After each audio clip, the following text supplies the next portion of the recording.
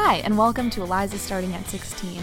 I'm Eliza, a no longer 16-year-old girl living in Manhattan, and I'm here to do my very best to explain to you what is going on in the lives of teenagers, teenage girls, and teenage New Yorkers. So, starting off, we will discuss what I'm stressed about, which was my birthday.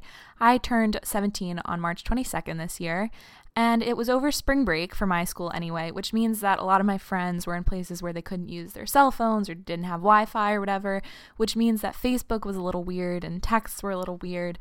And it's always been kind of a blessing and a curse to have my birthday over spring break, because when you're in middle school, people decorate lockers for your birthday. They put you candy in there and they write cards and they decorate it and you wear a crown. But that makes it stressful because you're always worried that maybe they're not going to do that for you. So luckily, I never had that worry because I was always not in school during that time. But it's still stressful because when you have a Facebook, the tradition is that everyone wishes you happy birthday on your timeline. Not just your friends, people who know you, acquaintances, people who don't know you. I got a message from someone that I went to preschool with. So it's really nice, but also it's really stressful because, what if someone has the same birthday as you and they get more birthday wishes or more people posted for them? I don't know. It's always kind of stressed me out, especially because the lack of internet service that some people have means that maybe they just can't. I am very talented at comparing myself to other people and analyzing it and being down on myself about that. And sometimes I read way too far into things that don't mean anything at all. And so, especially for the birthdays on Facebook, it really provides a great opportunity for you to do that, where you just look at it and you're like, what if people don't like me? What if nobody's going to wish me happy birthday? What if, nobody's going to text me or message me or blah, blah, blah. And Instagram is also a source of that, although not as obviously because you don't have a wall where you can just see the numbers of how many people said happy birthday. And it always turns out fine. I start the morning off being stressed out and kind of bummed and worried that I'm going to realize that nobody likes me and all my friends don't like me and nobody's going to wish me happy birthday. But of course, that's not what happens because people are nice. And I have a lot of Facebook friends just by virtue of going to a school where you tend to be friends with everyone on Facebook. And so even people that I don't know will message me Facebook happy birthday because that's what you do. But it's still that fear. And of course, it ends up all fine. By the end of the day, I'm not worried about it anymore. But even seeing other people's birthdays on Facebook, I get a little bit nervous, almost on their behalf, because you never know. What if a person just doesn't have that many friends on Facebook because they don't feel like having a million Facebook friends? They only want close friends. Well, then they're not going to get as many messages just because they just don't have as many Facebook friends. And that says nothing about their personality or nothing about how much people like them, but it could still make them really down. So while I understand why Facebook encourages you to post on their timelines, it gives you a notification that says, hey, it's this person's birthday, why don't you post something for them? It's also kind of negative if it doesn't happen in the right way. And so I don't know how to really fix that problem, but I think that even though it can be a gift and it's really great to see, wow, look, all these people want to wish me happy birthday, it's still really stressful, and I think that it could do a lot of harm. So that's what was stressing me out on my birthday. Another thing that stressed me out, also on my birthday, but not because it was my birthday, was physics. Because I'm not the world's best physics student. I'm not the world's best science student, as my report cards from high school and, probably middle school can tell you. Science is not my forte. I'm definitely a liberal, artsy person and not a science math person. And science just really gets me. So this year I'm taking physics, and in the beginning I was good at it because it was logical and it was puzzles and I understood and I could imagine what was going on. But at a certain point I kind of was confused. Concepts went over my head, or I thought I understood and it turns out I didn't. So yeah, physics has not been my greatest class this year, which means that over spring break I got to do a ton of physics work while I was on vacation. I got to do 2 hours a day of physics problems, which honestly was helpful, and I recognize that, and I recognize that I learned, but that doesn't make it super fun. Although actually doing work while you're on vacation makes the vacation time seem a lot more precious and good. So maybe that is a plus. That was pretty stressful. Having a subject that you're bad at in your junior year of high school isn't ideal, and I'm working on it. We've got those weekly meetings with my teacher set up and going through the textbooks and working on the problems and mixing it up and all these techniques. But it's still really nerve-wracking when you're thinking about college to have something that you're really just not great at.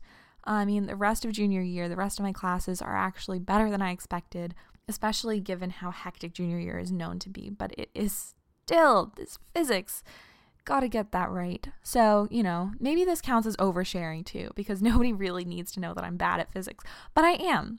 So now what I'm done with, which is actually pretty serious, it is the notion of political correctness being weak and unfun and humorless. I feel like generally this annoyance with what seems to be mostly my generation or people a few years older than I am comes from older people, maybe baby boomer age people, like grandparent age people, maybe my grandparent age people, or I've had teachers who feel the same way. And it seems to me like maybe the people that are trying to be, whatever you want to call it, PC, although I feel like the concept of PC, that term, has negative connotations. I feel like a lot of the time what people say is that we don't have any sense of humor anymore because we don't think racist jokes are funny and we don't tell them, and we get offended too easily at sexuality jokes or at ableist jokes, gender jokes. Whatever the area is, I don't think it's that we don't have a sense of humor. I think it's that you're not being funny if you're making those jokes. A majority of us think that if the only way you can be funny is by telling an offensive joke, and if you're able to tell it and say, well, it's not offensive to certain people, so it's not offensive at all, or it's not offensive to me, so it's not offensive to anyone, that's a really unfunny, unpleasant way to think about things, because if that's your criteria, if some people don't find it offensive, then it's not offensive. I think if one person says it's offensive, then maybe don't tell it, because they're probably speaking for a lot of people. And why would you want to offend even one person, even if they're not speaking for a lot of people? So I think also there's a lot of hypocrisy, because a lot of what people complain about is that teenagers or young people spend so much time on the internet. And a lot of what we're doing on the internet is laughing and seeing jokes. So if we're so humorless because we're not willing to make fun of people the way other people are, then where are we finding all these memes and videos and funny TV shows that we love? I think it just requires more creativity to be funny without being punching down on people. And I think that a lot of what comedians are finding now is that we just aren't going to laugh at your jokes if they're so rude. We don't want to hear it. And picking on people is a really easy way to get a laugh if you've got an audience that's willing to laugh at that. And I understand that. But is that the kind of humor you want to have, where it's just easy kills, easy offensiveness, where you don't really mind if you're hurting someone's feelings? I mean, I just feel like that's not funny.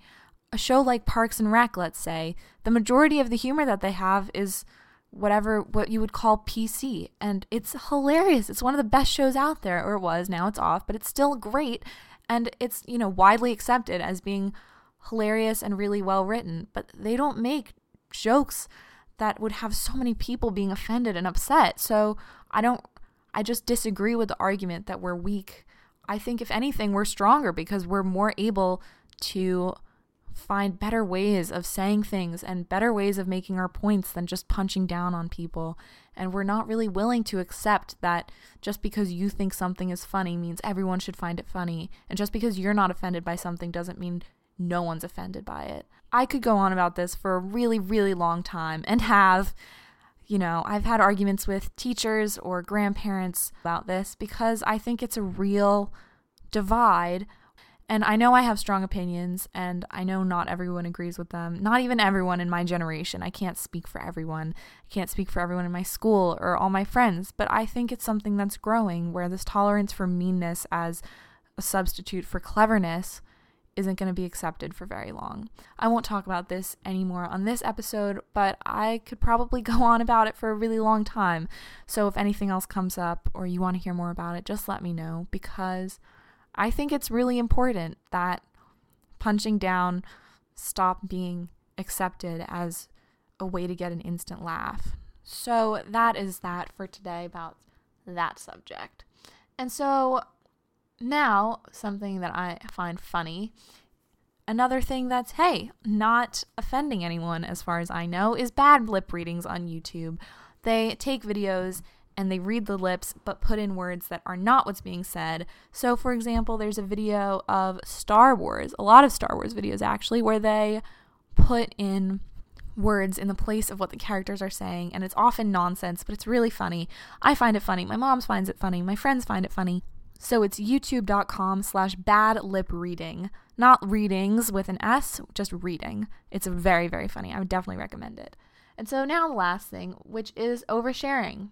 I am bug bitten as all get out. I have an issue where no matter where I am in Manhattan in the middle of winter, I will get bug bitten like it's bananas how bug bitten I get all the time. I went to the doctor when I was little and she was like, yeah, some people are just more prone to being bug bitten than other people. I guess that's what you are. So I take Claritin in the summer, like basically daily, because otherwise I'm just an itchy monster. My parents literally picked out a sleepaway camp for me based off of whether I would be bug bitten like crazy or not when I was in 4th grade. And it's anywhere I go, it's just, I get covered. I went on a backpacking trip once, and when I came back, it was like, it looked dangerous. People were like concerned about me. We have photos and you can't even see the skin on my legs because I'm so just bug bitten. So if you have that problem, I really feel your pain, and you're not being nuts about it.